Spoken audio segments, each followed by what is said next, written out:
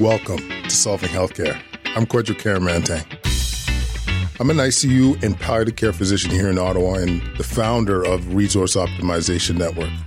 We are on a mission to transform healthcare in Canada. I'm going to talk with physicians, nurses, administrators, patients and their families because inefficiencies, overwork, and overcrowding affects us all. I believe it's time for a better healthcare system that's more cost-effective, dignified, and just for everyone involved. Qualcast Nation, we are back, and we wanted to reissue one of our most inspirational shows with Cindy Hooper, pancreatic cancer survivor, Ironman triathlete, someone that took her nutrition, took her physical health, took her mental health to another level to be able to overcome pancreatic cancer. And she's a living warrior, and there's so many lessons to learn from her. And we were inspired to do this. Our last couple episodes, one we did with Dr. Stephen Tucker, looking at how lifestyle choices, what we eat, exercise, how that can affect cancer outcomes. We also did one on last week on cancer rehab, how important that is, getting your heart strong, and the outside the box thinking that Dr. Yard and company put in place to improve their cancer outcomes. So yeah, we wanted to bring back our episode with Cindy Hooper just to serve as an inspiration to so many. And before we get into it, just wanted to give a quick shout out to the fundraiser Cindy's doing. November 1st, she's running $50K, raising money for cancer research at the Ottawa Hospital. Her continued efforts, I gotta say, man, it's just at another level. She's raised, I think, over $225,000 for cancer research at the Ottawa Hospital. So what a special human being. Before we jump in the episode, I want to tell you about our sponsor, BetterHelp. They are providing reliable, efficient, timely online counseling with some of the best counselors in the world. These are some crazy times, and I think, being in the height of pandemic, I know mental health, in my opinion, is not talked about enough, and I know a lot of people struggling. So go to betterhelp.com/solvinghealthcare and get 10% off sign-up fees. They are there for you. Okay, so without further delay, ladies and gentlemen, Cindy Hooper. Welcome, Cindy. Thank you. How are you? Good. Happy to be here. Oh, well, I'm sure you are. This is your house. I got to tell everybody, this is one of the most beautiful cribs I've seen in a long time. Mind you, to get here, I had to fill up my car twice.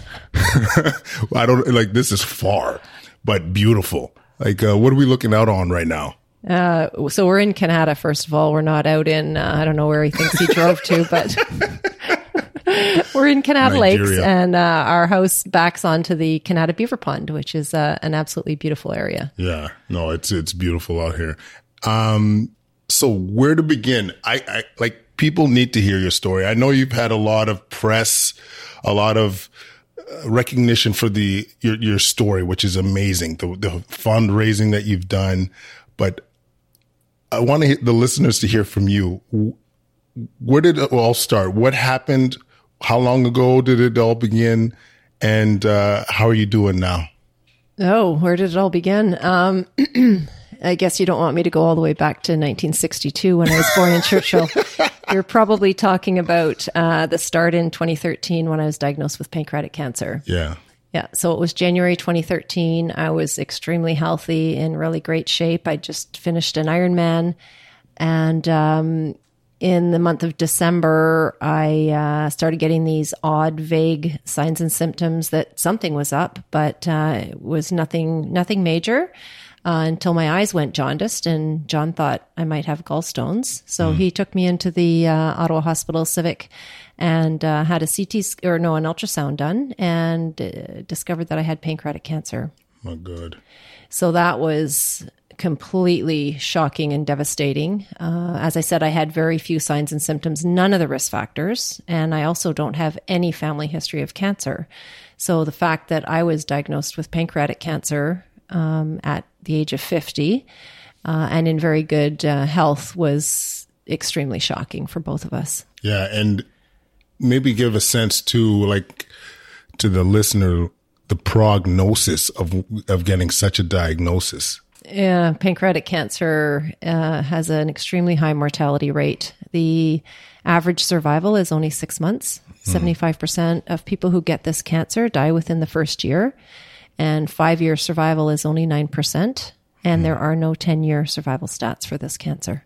Yeah. And, I remember, so I work with her husband, John Hooper, and hearing this news and working in palliative care setting, we were all devastated. We were shocked, somebody so healthy, so fit, who made all the right decisions would get such a horrible diagnosis. And, it was a huge shock. And I can't imagine what it would have been like to hear that for the first time. So you get this diagnosis and you hear the stats. John knows the stats. He's a medical professional. What next? Where's your head at? What's your approach to this massive endeavor? It was so devastating. I didn't ask a lot of questions. I was terrified.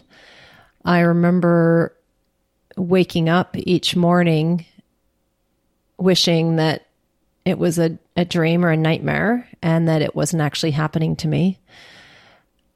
So, that lasted for months, this waking up in the morning and just praying that this wasn't happening to me. But it was. And within a couple of days, we were back at the Civic for a CT scan. And the purpose of that scan was to take a closer look at everything to find out if I was actually even a candidate for surgery. So about 80% of people that get diagnosed with pancreatic cancer, it's already spread, and so they can't get surgery. And for them, there isn't a chemotherapy that works very well, and so they have a very, very bad prognosis. So I had a CT scan done pretty quickly, and then went to see a surgeon who would eventually do my surgery. And he told me that I was going to be a candidate for Whipple surgery. So that was the first huge hurdle that we made it over. So it was less than a week after my diagnosis, I was in the Civic for Whipple surgery, which my surgery lasted 7.5 hours. They removed half my pancreas, a third of my stomach, gallbladder, bile duct, and all of my duodenum. Wow. And I was in hospital for 10 days with nothing to eat or drink during that entire time. 2 epidurals to try to control pain, which both failed, unfortunately. So then I was put onto narcotics, which gave me hallucinations, nightmares, vomiting. It was horrible. And after 10 days, I was allowed to go home. And then that was the beginning of my 6 weeks of recovery from surgery. Wow. And maybe give us a sense of your recovery process. And the reason I want to mention this is because we really haven't talked about how fit you were before going into surgery. And I think that that level of fitness, which not many people have, but the fact that you were fit, the mindset going in, I think was a big contributor to your recovery. So maybe give us a sense of how fit you were, or still are, to be honest with you. So before my diagnosis, I was doing triathlons, swim, bike, run. And 4 months before my diagnosis, I had just done my first Ironman triathlon, which is a 4-kilometer swim, 180-kilometer bike, and then a marathon, which is a 42-kilometer run. And I had trained very hard for that Ironman, and I did very well. I was hoping to qualify for the Ironman World Championships in Hawaii. So I met my time goal in that Ironman, but I missed qualifying for Hawaii by only 1 place. So I made it my goal to do another Ironman and go back to the next one and qualify for Hawaii. So that first Ironman was in August of 2012, and I registered for another one pretty quickly the following summer, August 2013, which would be in Whistler, BC. That's Ironman Canada. So I spent the fall of 2012 doing a lot of training, a lot of swimming, biking, and running, really pushing my limits and trying to improve my fitness. And so it was only in December of 2012, which would have been 3-4 months after my Ironman that I started getting these vague signs and symptoms. So when I was diagnosed, I was in really, really good shape, like top-notch Ironman shape. So after my surgery, when I was released from the hospital, I was still in a lot of pain. I was on narcotics to control pain for 5 weeks after I got home. But despite that, I was still getting outside, going for walks every day. And of course, I'd go out for my walk with my Garmin on because I wanted to sort of have a record of what I was doing, which is just a normal thing for me.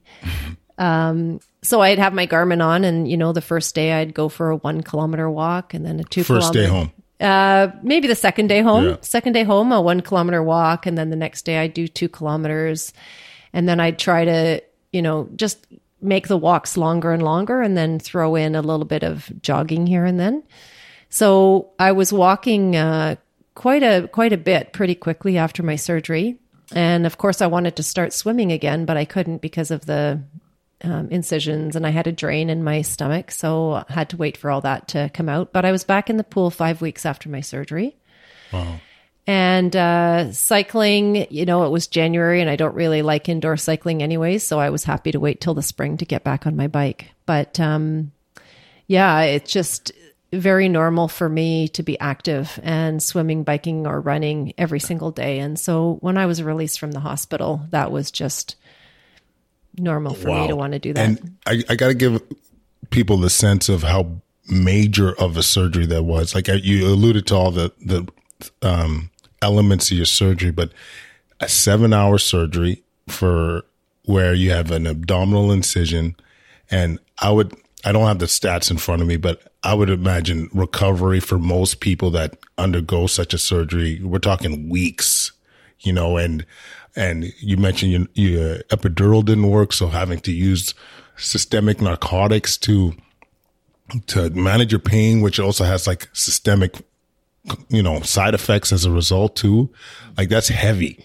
And Cindy, you were in hospital moving. I feel like I saw you in hospital. I'm not 100% sure, but moving, like you were getting out of bed early. Oh yeah. You know what I'm saying? Yeah. Like, well, they got me up out of bed on post-op day 1, which apparently is quite normal, to get up out of bed and sit in a chair. But after that, I was wanting to get up and walk up and down the halls. And again, just my, type A competitive personality. I just wanted to do a little bit more and more every day. Yeah. And start feeling better. So like that mindset you had of just, this is a huge challenge or obstacle. I don't know what the appropriate word is. It's a huge endeavor, but I'm going to make the steps each day to get myself better. Yeah, absolutely. Wow. So, we get, you get out of hospital, what's next? You're getting yourself stronger. You're talking about swimming, biking, running. You got to deal with chemo and rads at some point. There's some dream about still doing an Ironman. Yeah. If I'm not correct. You know what I'm saying? Yeah. So what happened next? So I had 6 weeks to recover from surgery. 5 of those weeks still on narcotics to control pain. And so finally on the 6th week, I started to feel better. And that's when I had to start chemotherapy. So I had 18 rounds of IV in-hospital chemotherapy. Once a week, every Monday at noon, I would go in for chemotherapy. I'd have 3 sessions, 3 weeks, and then have a week off. So my plan was to continue to swim and walk, jog during chemotherapy. And hoping that on the week that I had off chemotherapy, I'd feel a lot better and I'd be able to do more. Mm-hmm. So it didn't quite work that well. As I said, I kind of hoped that 3rd week that I had off, I'd feel better and be able to do more. But it was actually the reverse, because that 3rd week is actually time off to let your body recover from the 3 weeks of chemotherapy, right?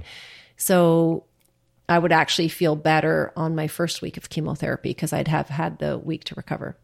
So anyways, we did that cycle. I started chemotherapy mid-February, and I had chemotherapy right through until mid-September. And in April, the chemotherapy was interrupted for a month because I had to go for 28 days of radiation. Mm-hmm. So every weekday for a month, that was done at the Queensway. And while I was doing radiation, instead of having the IV chemotherapy, I was taking pills, oral chemotherapy. And I actually felt really good during that month. It's funny now because I look back on radiation as, oh, wow, radiation is super easy.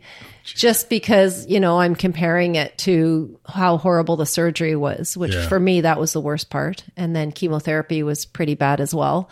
So radiation, having the break from the IV chemotherapy just seemed like it was a bit of a breeze. And I was telling you earlier that I actually rode my bike in to go to some of my radiation appointments at the Queensway because I was feeling so much better during that time. Jesus. And it was just such a relief to be able to be a little bit more active for that month. I don't know if I've ever heard of somebody cycling to the radiation treatment. They must have, did they know you were cycling Yeah, in? A couple of them knew. Yeah. What would they say? Oh, they couldn't believe it. Just, wow, you rode your bike here? Wow, that's amazing.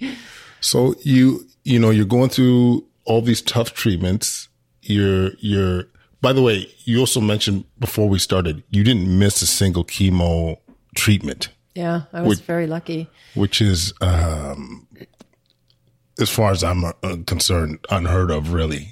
Just to give people a sense, often your cell counts, so your white cells, your blood levels, your platelets can be affected by the chemo, and they want to make sure that your levels are safe enough to receive further rounds of chemo.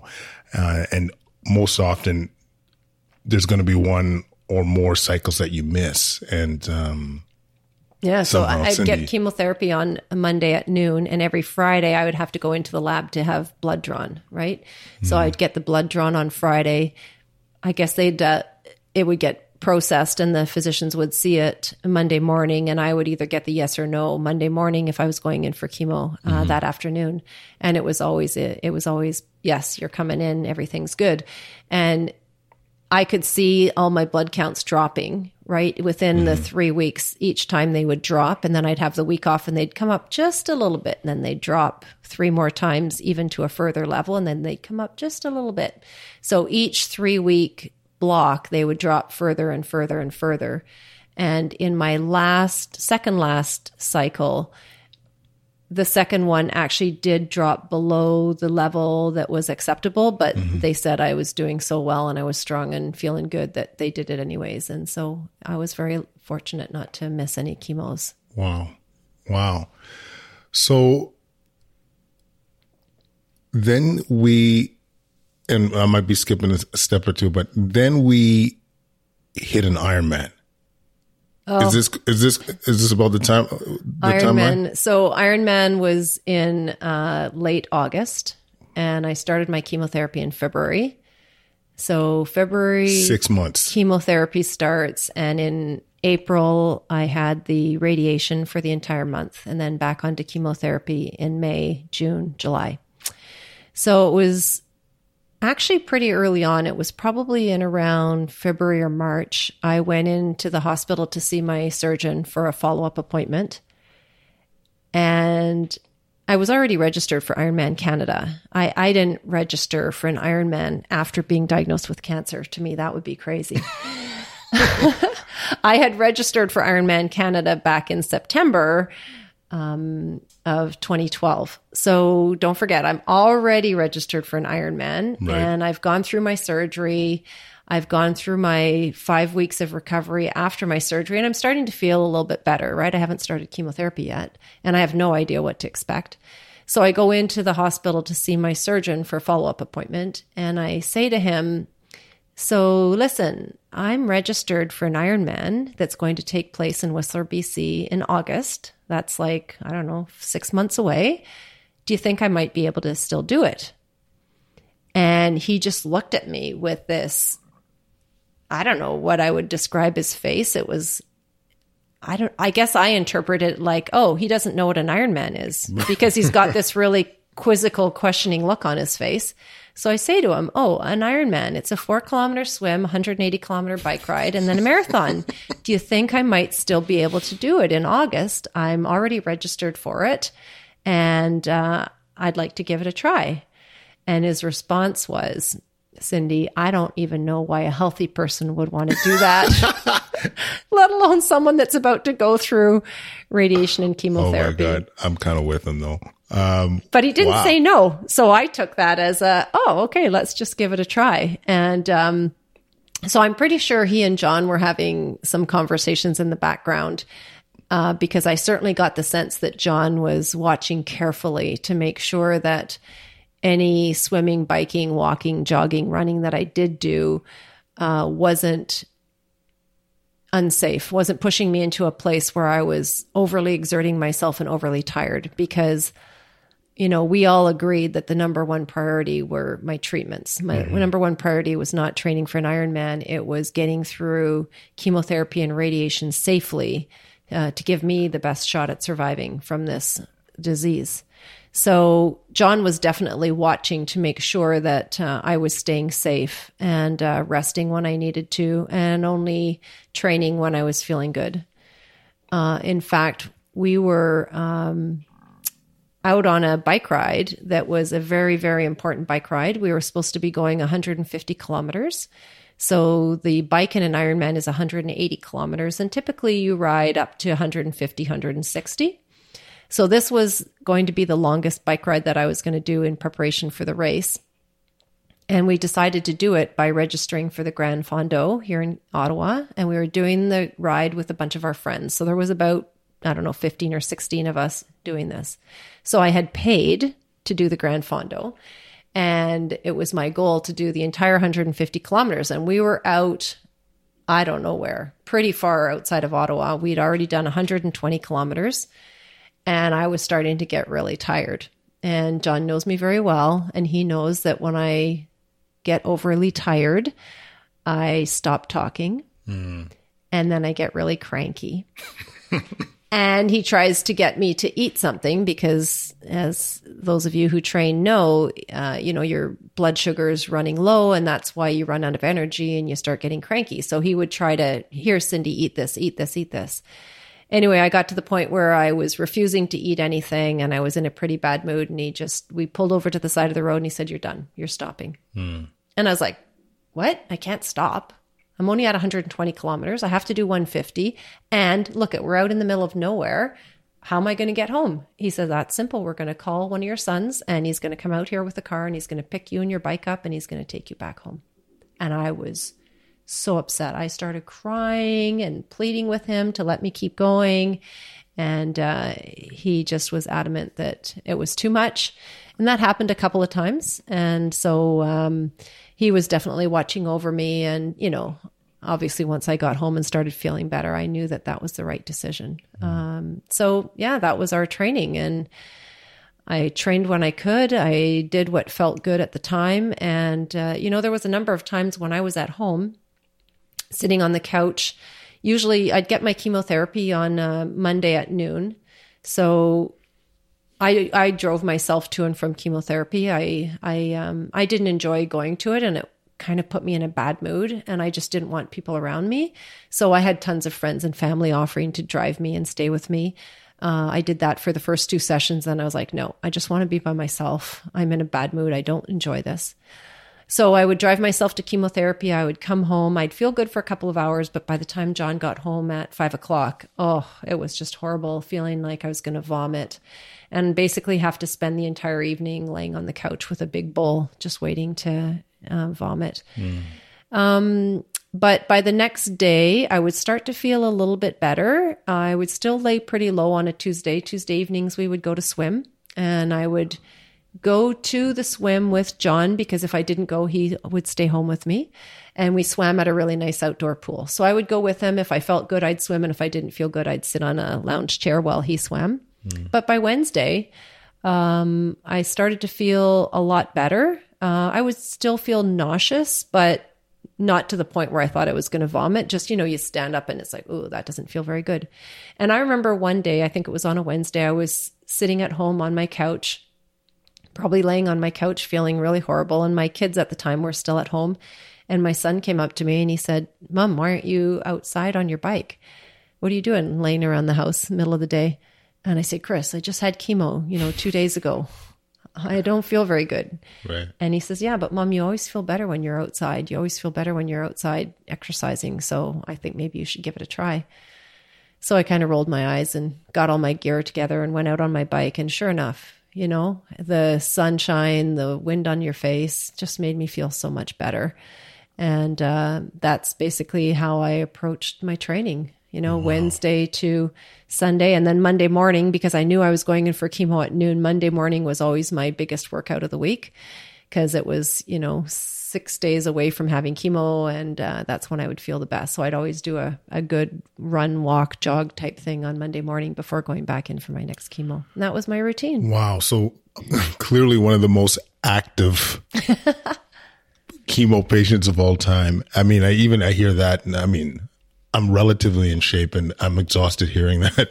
And so you end up making it. You end up going to do the Canadian Ironman. Yeah. So we flew out to Whistler and it was John and I, and there was a bunch of our friends doing it with us as well. And John had said that he was going to stay with me through the entire swim, bike, and run, mainly for safety purposes, to make sure that if I got into a place where I was too tired, that he would tell me to stop. Mm-hmm. And we had to make that agreement before the race even started, that if he said I was done, I had to stop. And so I agreed to that. So, when we went out to Whistler, we really didn't think I would be able to complete an Ironman. The training, you always do it in these separate pieces. You never come close in training to doing a full Ironman distance. And even before I got sick, when I did my first Ironman, my thought was, oh my God, how am I going to do this? It's no kidding. It's huge, right? So, here we are thinking about going out to Whistler, BC to do Ironman Canada. I'm between my 15th and 16th rounds of chemotherapy. My blood counts are very low. I'm very tired. So our thought was, I'm going to at least do the swim. I knew I could do the swim. It's a 4-kilometer swim, and we had swam quite a bit all summer in Meech Lake. And I love swimming, and I'm a strong swimmer. So we knew I would be able to get the swim done. And then for the bike ride was you go out one way for about 60 kilometers, and then you come back to Whistler Village, and you go the other way for the remainder. So we thought I probably could do the first 60 kilometers of the bike ride. 60 kilometers, people. So that was the plan. The plan was, let's do the swim. I can at least be a part of it. Let's hopefully be able to do the 60 kilometers of the bike ride. And then, we'll just see what happens from there.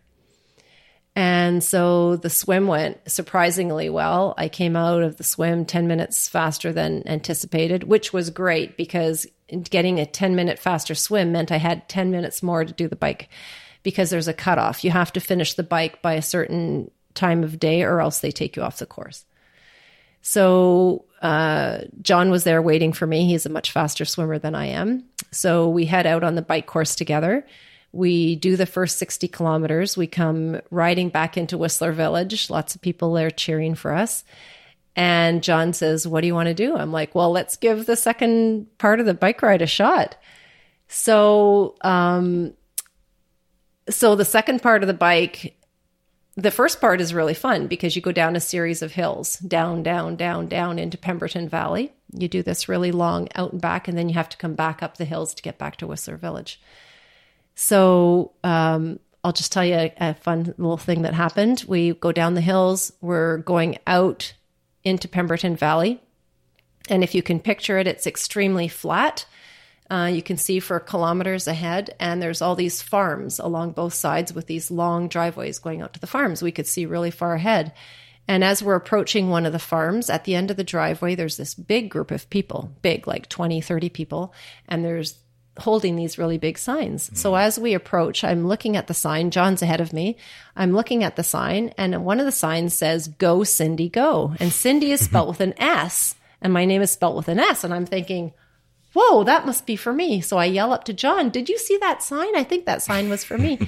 And he says, yeah, I saw it. He says, it will stop on the way back. It's like an out and back in Pemberton Valley. So we go to the turnaround, we come back, we get to the driveway, we go over to that side of the road, we stop, we unclip, and we stand there looking at the people, and they're looking confused. And I say, I'm Cindy. Your sign, it says, go, Cindy, go.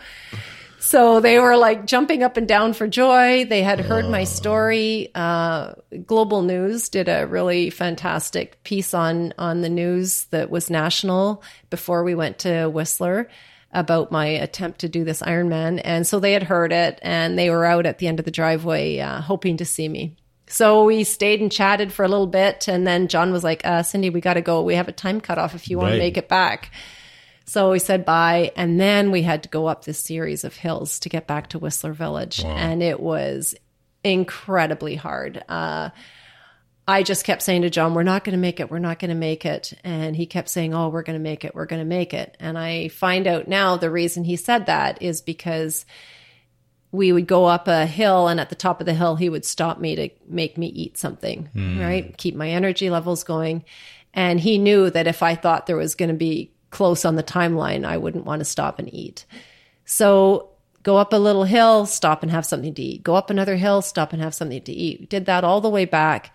We get to Whistler Village 15 minutes before the bike cut off. Oh, here we go. Oh, my goodness. Well, I had a ton of family and friends there. They were cheering like crazy. There was a lot of people that had heard my story on Global News. So many people cheering for me, and we come in, and John says, so what do you want to do? And I said, well, let's go out on the marathon course and see what happens. Wow. Yeah, it was crazy. So we go into the change tent, we get into our run gear, and we head out on the marathon course. And I'm just showing Quad here a picture that a friend of ours took. This is us coming out of the transition area, about to try to tackle the marathon. You look unbelievably happy and fresh. I know. I look at the picture and I think, oh my God. Yeah. That was us after a 4-kilometer swim and a 180-kilometer bike ride, and going kind of walking, jogging out of transition. So the marathon at Ironman Canada is a 2-loop course. It's relatively flat, thank goodness. So 21 kilometers each loop. And the idea is that we would walk, to complete a marathon in the timeline, which is 7 hours at an Ironman. You can do it with a series of walking and jogging. It has to be a pretty brisk walk. But you do have to be able to jog a portion of it. So our plan was to brisk walk most of it, and whenever there was a downhill, to try to jog through the downhills. And so, I don't know, I felt surprisingly good. It was crazy. And we went through the first loop quick enough that John said to me, Cindy, you can walk the entire second loop and you're going to finish. Wow. So the Ironman timeline is you have 17 hours to complete it. You start at 7 a.m. and the cutoff is at midnight. And anybody who finishes after midnight is not an official finisher. So he just said to me, we are going to walk the second loop. I don't want you to push things. You're going to finish. And there's no sense exerting yourself any more than you have to. So we walked the entire second loop. It got dark. I had never done a race before in the dark. And the crazy thing is that there was so many people coming up to us, other competitors and just people watching, coming up to us saying they heard my story on the news, and they were there to cheer for me and wish me good luck. And some of them would walk along with us. It was unbelievable. It was so nice. I got to put some context into all this, people. So we have Cindy Hooper, who gets this horrible diagnosis, goes through extensive abdominal surgery, goes through chemotherapy, goes through radiation, goes through Ironman, and finishes it. Yeah. Unbelievable. It's like, I don't know if I could even compare this to anything. You know, what kind of an accomplishment this was. You know, it's truly is amazing. It's so, I want to say it's a miracle that you were able to do, but it just says so much about you, like what you're made out of, you know, that mindset, that will, that drive to get better, the drive to compete. Even now, I've known you for a long time. I still speechless when it comes to hearing this story. You know, Cindy just brought another picture. Is this you crossing? Yeah, we're about 10 feet from the finish line. This photo was taken by Ironman. They also knew what was going on, and they took this picture about 10 feet from the finish line. And it was just unbelievable. Oh, like what's going through your head as you're crossing the line? Just couldn't believe it. I was so excited, so happy.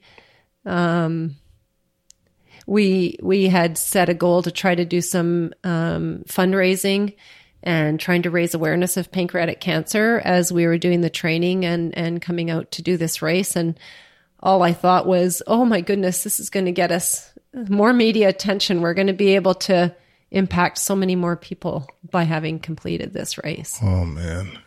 And that you did. And I mean, maybe that's a natural transition to talking about what you've been able to accomplish in terms of fundraising. It's been incredible. Maybe you could speak a little bit in terms of some of the accomplishments from that perspective. So as a result of Ironman Canada, we raised $50,000 for pancreatic cancer research. And then, so that was in 2013. And then the following year, I decided that I wanted to continue to try to raise money for the Ottawa Hospital. And I chose the Ottawa Hospital because, it's basically the hospital that saved my life. And I had heard about some research that was going on at the hospital. Basically, it's oncolytic virus research. It's Dr. John Bell's lab and his team. They are developing viruses to kill cancer. So the goal is that one day these viruses would replace traditional chemotherapy. These viruses would have substantially fewer side effects and be way more effective than chemotherapy. And the way Dr. Bell described it to me is that these oncolytic viruses would have the potential to combat really tough cancers like pancreatic cancer that don't currently have a chemotherapy that works. And so when I heard this, that's just a huge amount of hope for me because we do expect that my cancer will come back. And when it does come back, there's no more surgery that I can have. There's no cure and there's no treatment that works. So when I heard that he was working on a new treatment that could potentially fight tough cancers like pancreatic cancer and maybe offer a cure, I was completely excited about that, and it gave me a lot of hope. So I decided that I wanted to raise money for his lab and for the research that he was doing. Yeah. And it's unbelievable because just to echo what Cindy mentioned, going through chemo is not easy physically, and the amount of side effects can be incredible. Like we end up seeing a lot of patients in the intensive care unit because, chemo takes away your immune system. You get more likely to have infections as a result. And so when those infections happen, they can be quite severe, and people ending up in the intensive care unit. And so any endeavor that can reduce that risk and actually provide a cure option, needs to be pursued, needs to be celebrated. And so, I think the work that Dr. Bell is doing is incredible. And I might be talking out of my butt here, but I think there's a lot of in melanoma research. I believe that the advances with the oncologic viruses are coming along well. So I think this is very important work, and we'll give we'll reference some show notes to some of the work that they're doing as well. And, you mentioned, I just want to give you all the props you deserve. So you mentioned raised 50,000 at the Ironman Canada, but you've also raised more money for the Ottawa Hospital. Do you have an idea of how much you've been able to, raise? So it's been about $300,000 that we've raised for the hospital since.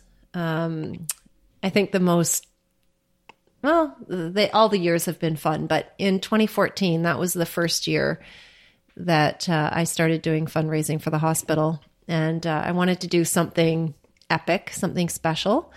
And so I set a goal to try to recruit 100 of my family and friends to run the Ottawa Marathon with me. And the goal would be that we would raise $50,000 for Dr. Bell's research. So I started trying to recruit people to run a marathon. And you can imagine most of my family and friends were like, how far is a marathon? And when I told them it was 42.2 kilometers, the initial reaction was like, no. And I said, hey, you don't have to run the whole thing. You've got 5 hours to finish it. And you can finish a marathon by walking parts of it and jogging the other parts. And I said to them, I completed a marathon as part of an Ironman while I was on chemotherapy. I'm sorry. It's like, if I'm doing this on chemo and reds, you should be able to do at least a third of a triathlon or an Ironman with me. Like, exactly. Yeah, no, exactly. That You're puts completely healthy. You don't have to do a 4-kilometer swim and a 180-kilometer bike. I'm just asking you to do the marathon part, and you have 5 hours to do it. Yeah, get off your arse. Yeah. So, so my goal was to get 100 people, and I got a lot of people saying, well, how about a half marathon? We don't all have to do the marathon. Some could do the marathon, some could do the half marathon. And John even said to me, Cindy, maybe you want to consider letting people, no. If I did a marathon as part of an Ironman while on chemotherapy, any of my family or friends that can right now walk 2 kilometers, you can do a marathon in 5 hours. So people like my mom, who's in her 80s, she's not capable. And my sister, she has some physical disability, so she can't do it. But you know what? Everybody else that I know, you guys, you can walk 2 kilometers. You could do a marathon. So I persisted. And in the end, I managed to convince 136 people to do the marathon with me. 130 of the 136 crossed the finish line. Wow. And I would say 120 of them told me they would never do another marathon for something. Oh my God. My 2 sons, who were at the time in their mid-20s, said, oh yeah, Mom, we'll do the marathon with you. They're very active they play hockey, they play basketball.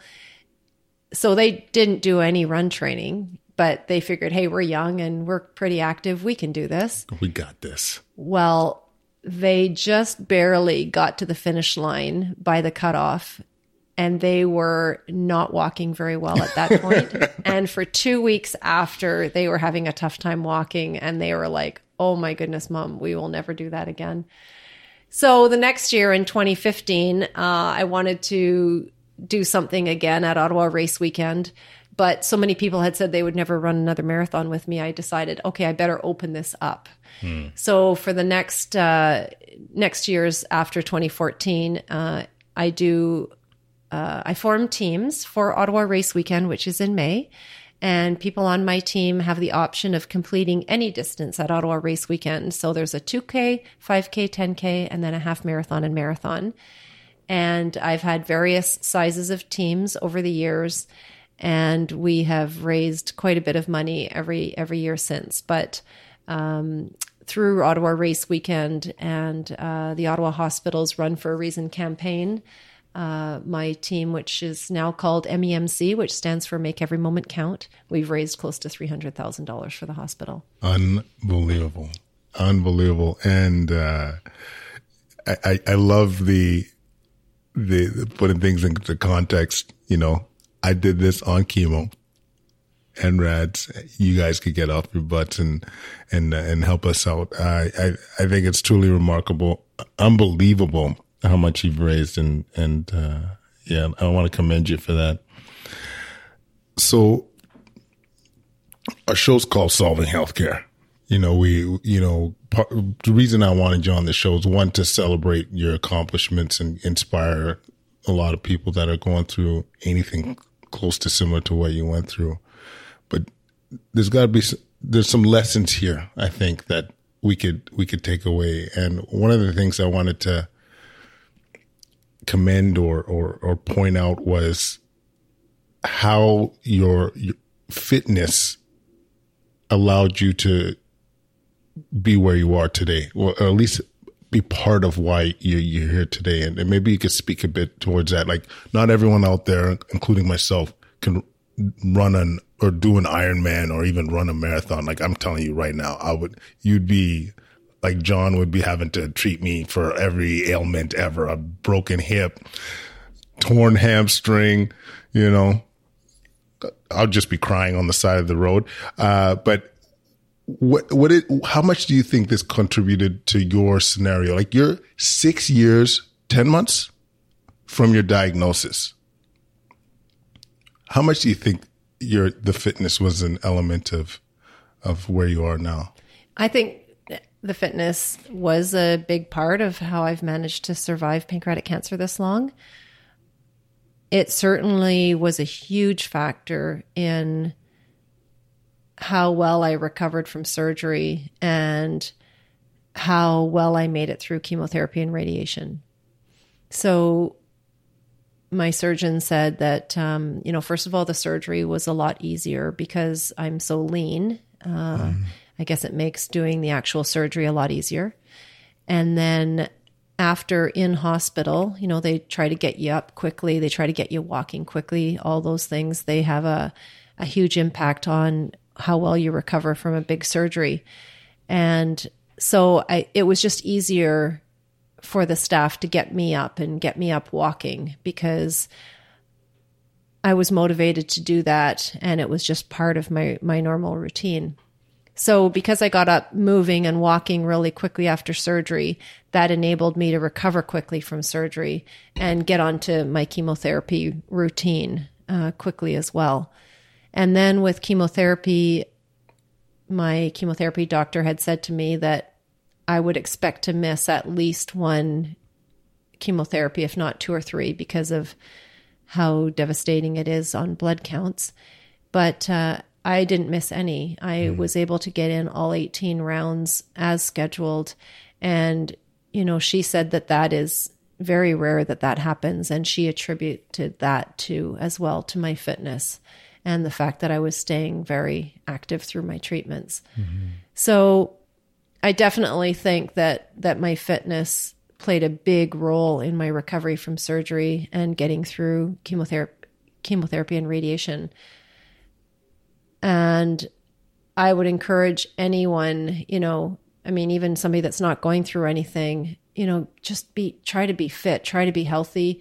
You don't have to be doing marathons or Ironmans, but, half an hour of exercise, at least 4 or 5 times a week, whatever you enjoy, whether that's walking or cycling or gardening, all these are various forms of exercise, and being fit is extremely important in maintaining your good health. And if you get sick, in how well you're going to be able to cope with that sickness. Mm-hmm. And for people going through cancer, going through chemotherapy treatment, I know that the first feeling is to just lay on the couch, because, we feel so tired and so nauseous and so horrible going through chemotherapy that is the natural thing to do. And that's what most people do. I mean, when I was going in for my chemo follow-ups and I would tell my doctor what I was doing, they were just astounded, because, she would say that most people that are going through chemotherapy just spend most of the time on the couch in the house, being very inactive. So I would encourage everybody, going through chemotherapy, radiation, or whatever treatment it is, just try to stay active, try to get outside. The fresh air on your face, the sunshine just makes you feel so much better. Just go for a walk. It doesn't have to be far, even if it's just, 15 minutes. Do what you can to keep moving, stay active, stay healthy. And I think it will make a big, big difference for everybody. I mean, I couldn't agree more. And I think not only is patients that stay active, are they physically stronger and able to deal with more adversity? I also think like the effect it has psychologically, like as you mentioned, being outside, having that sunshine, I don't want to speak for you, but also like when you're lying down on the couch, what are you thinking about? You're thinking about all this potential negative outcomes and so on. When you're staying active, it allows you to have a more positive mindset as well, and being in the moment, being able to appreciate your surroundings. And just something different to focus on, right? Yeah. I think you're right. When I would be in the house laying on the couch, I'm thinking about, oh my goodness, how did I get cancer? Why me? Why did this happen? I have to go for another chemotherapy next week. I feel so sick. I feel horrible. I think I'm going to throw up again. I would go outside, and as soon as I'm outside walking or swimming or biking, what am I thinking about? Oh, this feels so much better. How much activity can I do? What are my chances of being able to do this Ironman? It just gave me something to think about, something to focus on other than my cancer. And when I was outside being active, I was with my family or friends, right? I wasn't alone by myself sitting on the couch, and I was in with a group of people that was being active. And you're right. It just gives you a much more positive mindset. And I think that's huge. Yeah. And I also want to emphasize, like, even if you got a terminal illness, I think there's some positive, like, this is still worth going through because, I actually think what you're doing, your approach will improve your quality of life. Maybe even like also your quantity of life, but also your quality of life, the experiences you're having while going through such a tough time, so there is a lot of upside of being active, being around people, getting outside. So yeah, I really hope the listener takes that to heart. So Cindy, any other lessons or anything else you've learned going through all of this craziness in the last almost 7 years that you'd want the listener to know about? I think the biggest thing that's changed for me and my husband, John, is how we look at life. It is so completely different than the way we used to look at life. I mentioned before that there aren't any 10-year survival stats for pancreatic cancer, and I'm at 6 years and 10 months. So, I just feel like every month that passes is another month that I'm cheating death, really. I go for CT scans every 6 months to check for cancer return. And these scans are extremely scary. And every time we get the news that cancer hasn't returned, it's just this huge relief and celebration of life. And we're just so thankful that every 6 months I get this incredible news that I'm going to get another 6 months. And so we just look at this next 6 months as this huge gift. And we think and we plan on how we want to spend that time. Where do we want to travel to? Who do we want to spend time with? What do we want to do? Maybe this is going to be the last 6 months that we have to do this. And so our life is much more intentional, much more grateful.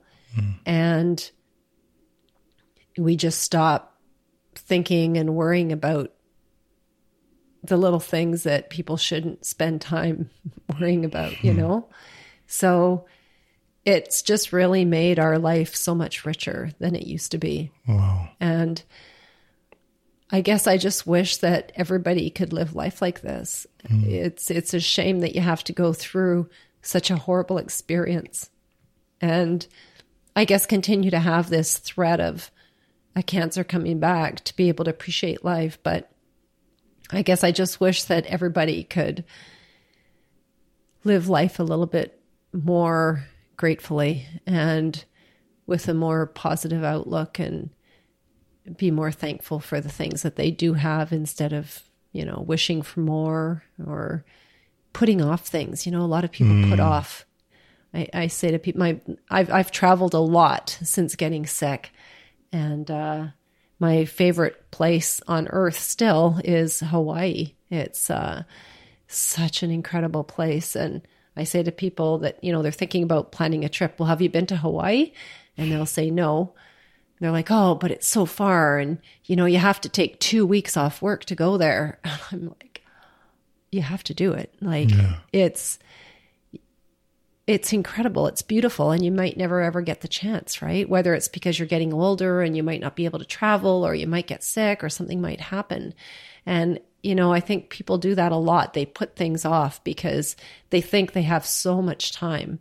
I remember before I got sick, I used to think about, what I was going to do when I was 85. I used to think about, oh, it's going to be so great when my kids get married. I'm going to get to go to their wedding, and I'm going to get to, play with their kids and have grandchildren. Everybody just assumes that they're going to live, for a long time. That's natural.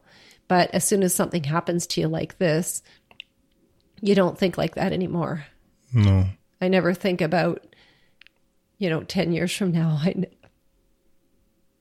Wow.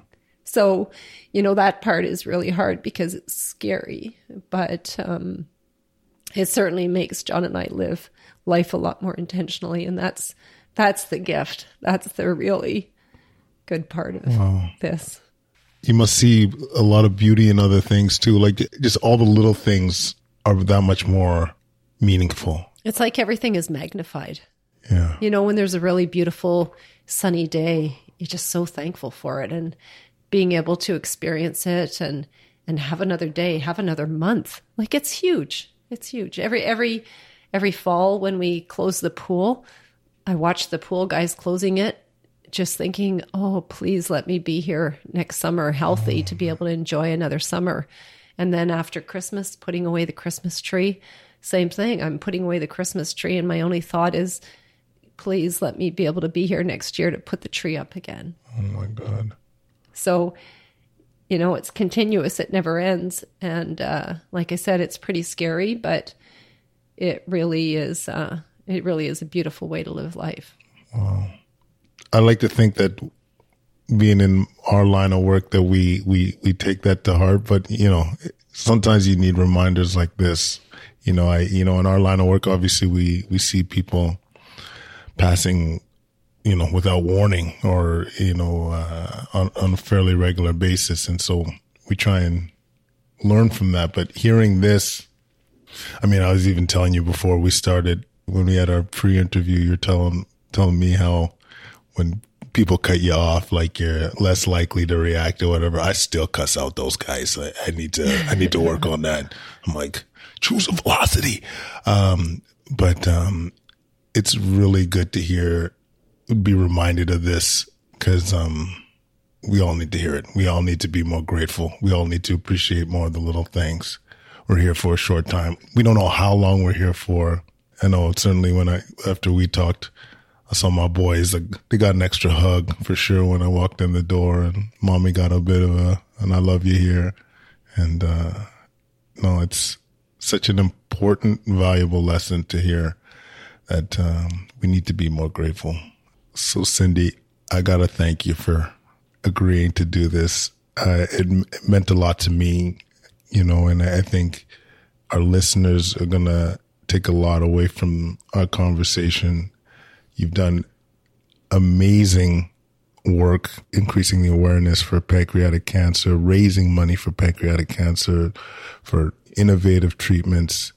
You've inspired, I know, anybody that you've touched in the last 7 years. You can't help to be inspired to be stronger, fitter, you know, like I'm gonna lift heavy after this. Boy, I'll bet you like things are gonna get real. And I'm so glad you agreed to do this. It meant the world to me. Well, thank you for asking me and having me on the show. I just really appreciate any opportunity that I have to share my story. And I guess another really big thing for me in sharing my story is being able to offer hope to other pancreatic cancer survivors. When I was diagnosed, the first thing I do is go searching for survivors, right? And couldn't find anybody that had lived more than a couple of years. I would go on the Pancreatic Cancer Canada website. At the time, they had a survivors page, and all of the stories were actually written by friends and family members of people who had pancreatic cancer and had passed. And I was like, wow, this is grim. Like there isn't even anybody alive to write their own story and put it on this website. So I continue to search, and to this day, I only know 4 people that are alive with pancreatic cancer more than 2 years after their diagnosis. So for me, it's really important for me to be able to get my story out. And that's why I'm very active on social media, especially Instagram, trying to reach out and get my story of survival out there so that for other people that get diagnosed, it offers hope, whether it's themselves or their family members. So thank you for inviting me and giving me this opportunity. Absolutely. And I got to ask, does John know I'm here? Yes, he does. Does he know that I was doing the interview topless? No, I didn't tell him that part. Okay, that's good. Sorry, John. It had to happen. Thanks again. Thanks again, Cindy. Really appreciate it. Well, that was phenomenal.